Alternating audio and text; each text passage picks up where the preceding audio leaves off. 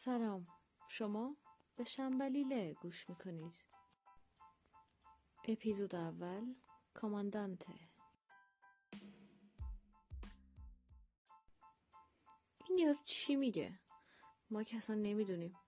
به چه زبونی حرف میزنه اصلا؟ ما که نمیدونیم. انگلیسی که نیست، هست؟ آها یادم اومد. این عکسو من کجا دیدم؟ آها رو تیشرت راننده تاکسی سر میدون وایساده بود. نمیدونم اصلا معلوم نبود چه عکسیه. یه نقاشی بود انگار.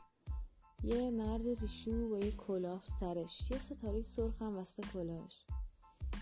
میگفت اسمش نمیدونم، یکی گفت اسمش چه گوارا. چه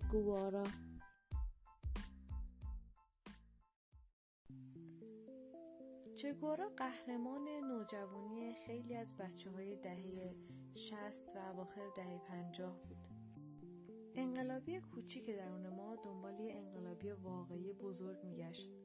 انقلابی واقعی که کاری مهمی انجام داده بود و هر جا حرف از جنگ‌های چریکی میشد یه نفر به اسم چه صدا زده میشد.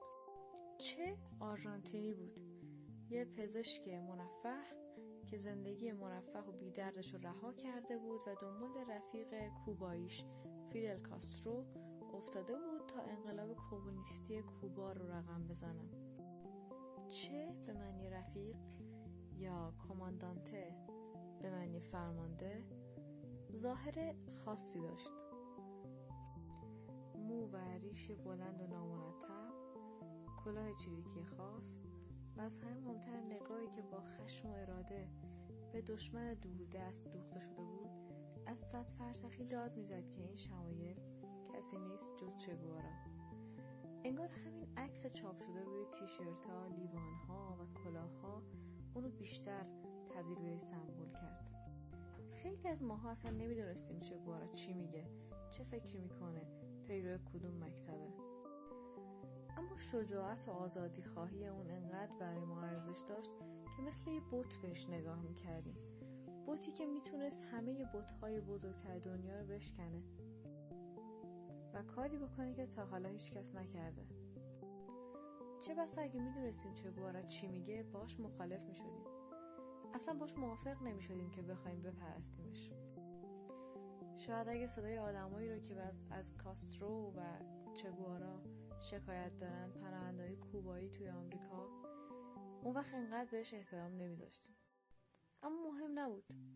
نوجوانای هیجان زده‌ای که توی دنیای تقریباً بسته زندگی میکردن به این چیزا اهمیتی نمیدادن و از همه مهمتر فکر میکردن خیلی تنها.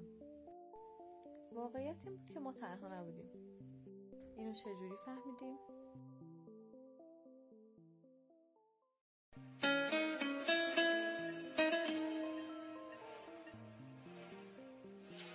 پیدا کنیدش دوباره، بگو دوباره بمیرم، شاید دستم را بگیرم.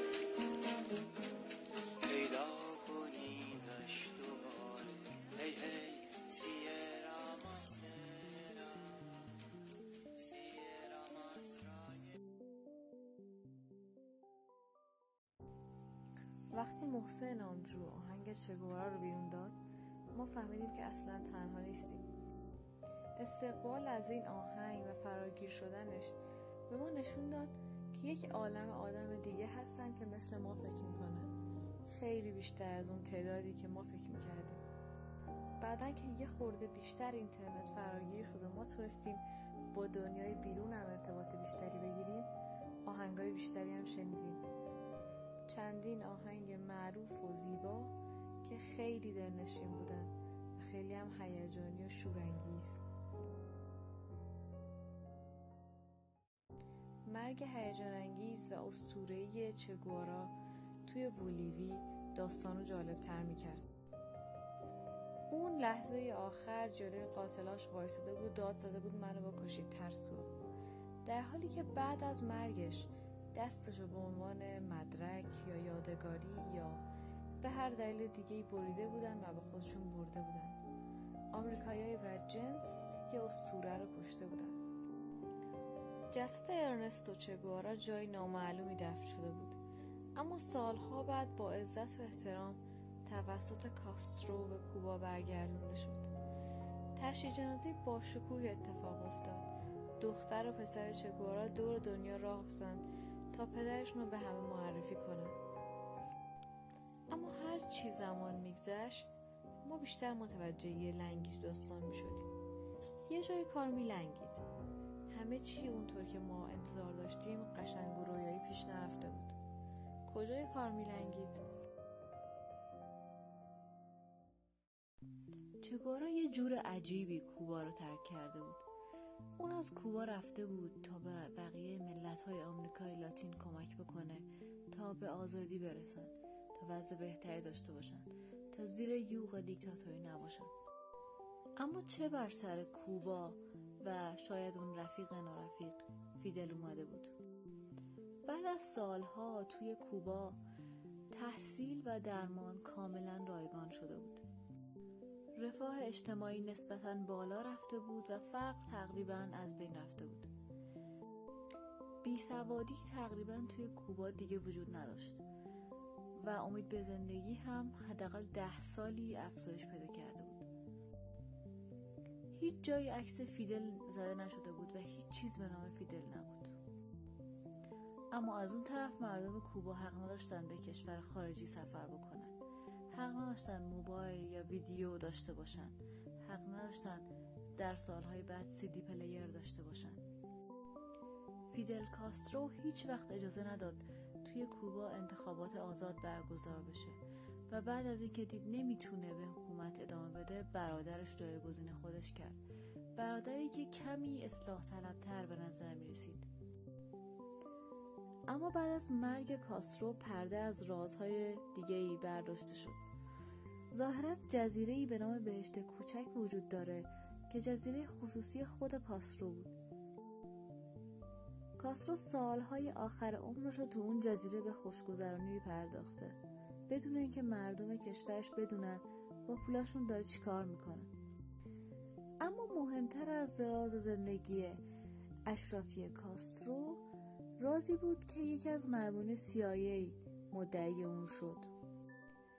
هرچند نمیشه این مسئله رو تایید یا رد کرد، اما یکی از مامورین CIA بعد از مرگ کاسترو گفت که دستور مرگ چه گوارا رو خود کاسترو داده بود.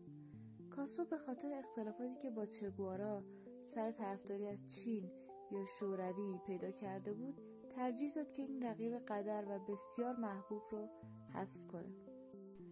هرچند حالا دیگه خیلی سخته که بفهمیم کی راست میگه و کی دروغ، اما همه این راست و دروغا هیچ تغییری تو چهره‌ای که ما از چه گوارا سراغ داریم ایجاد نمیکنه.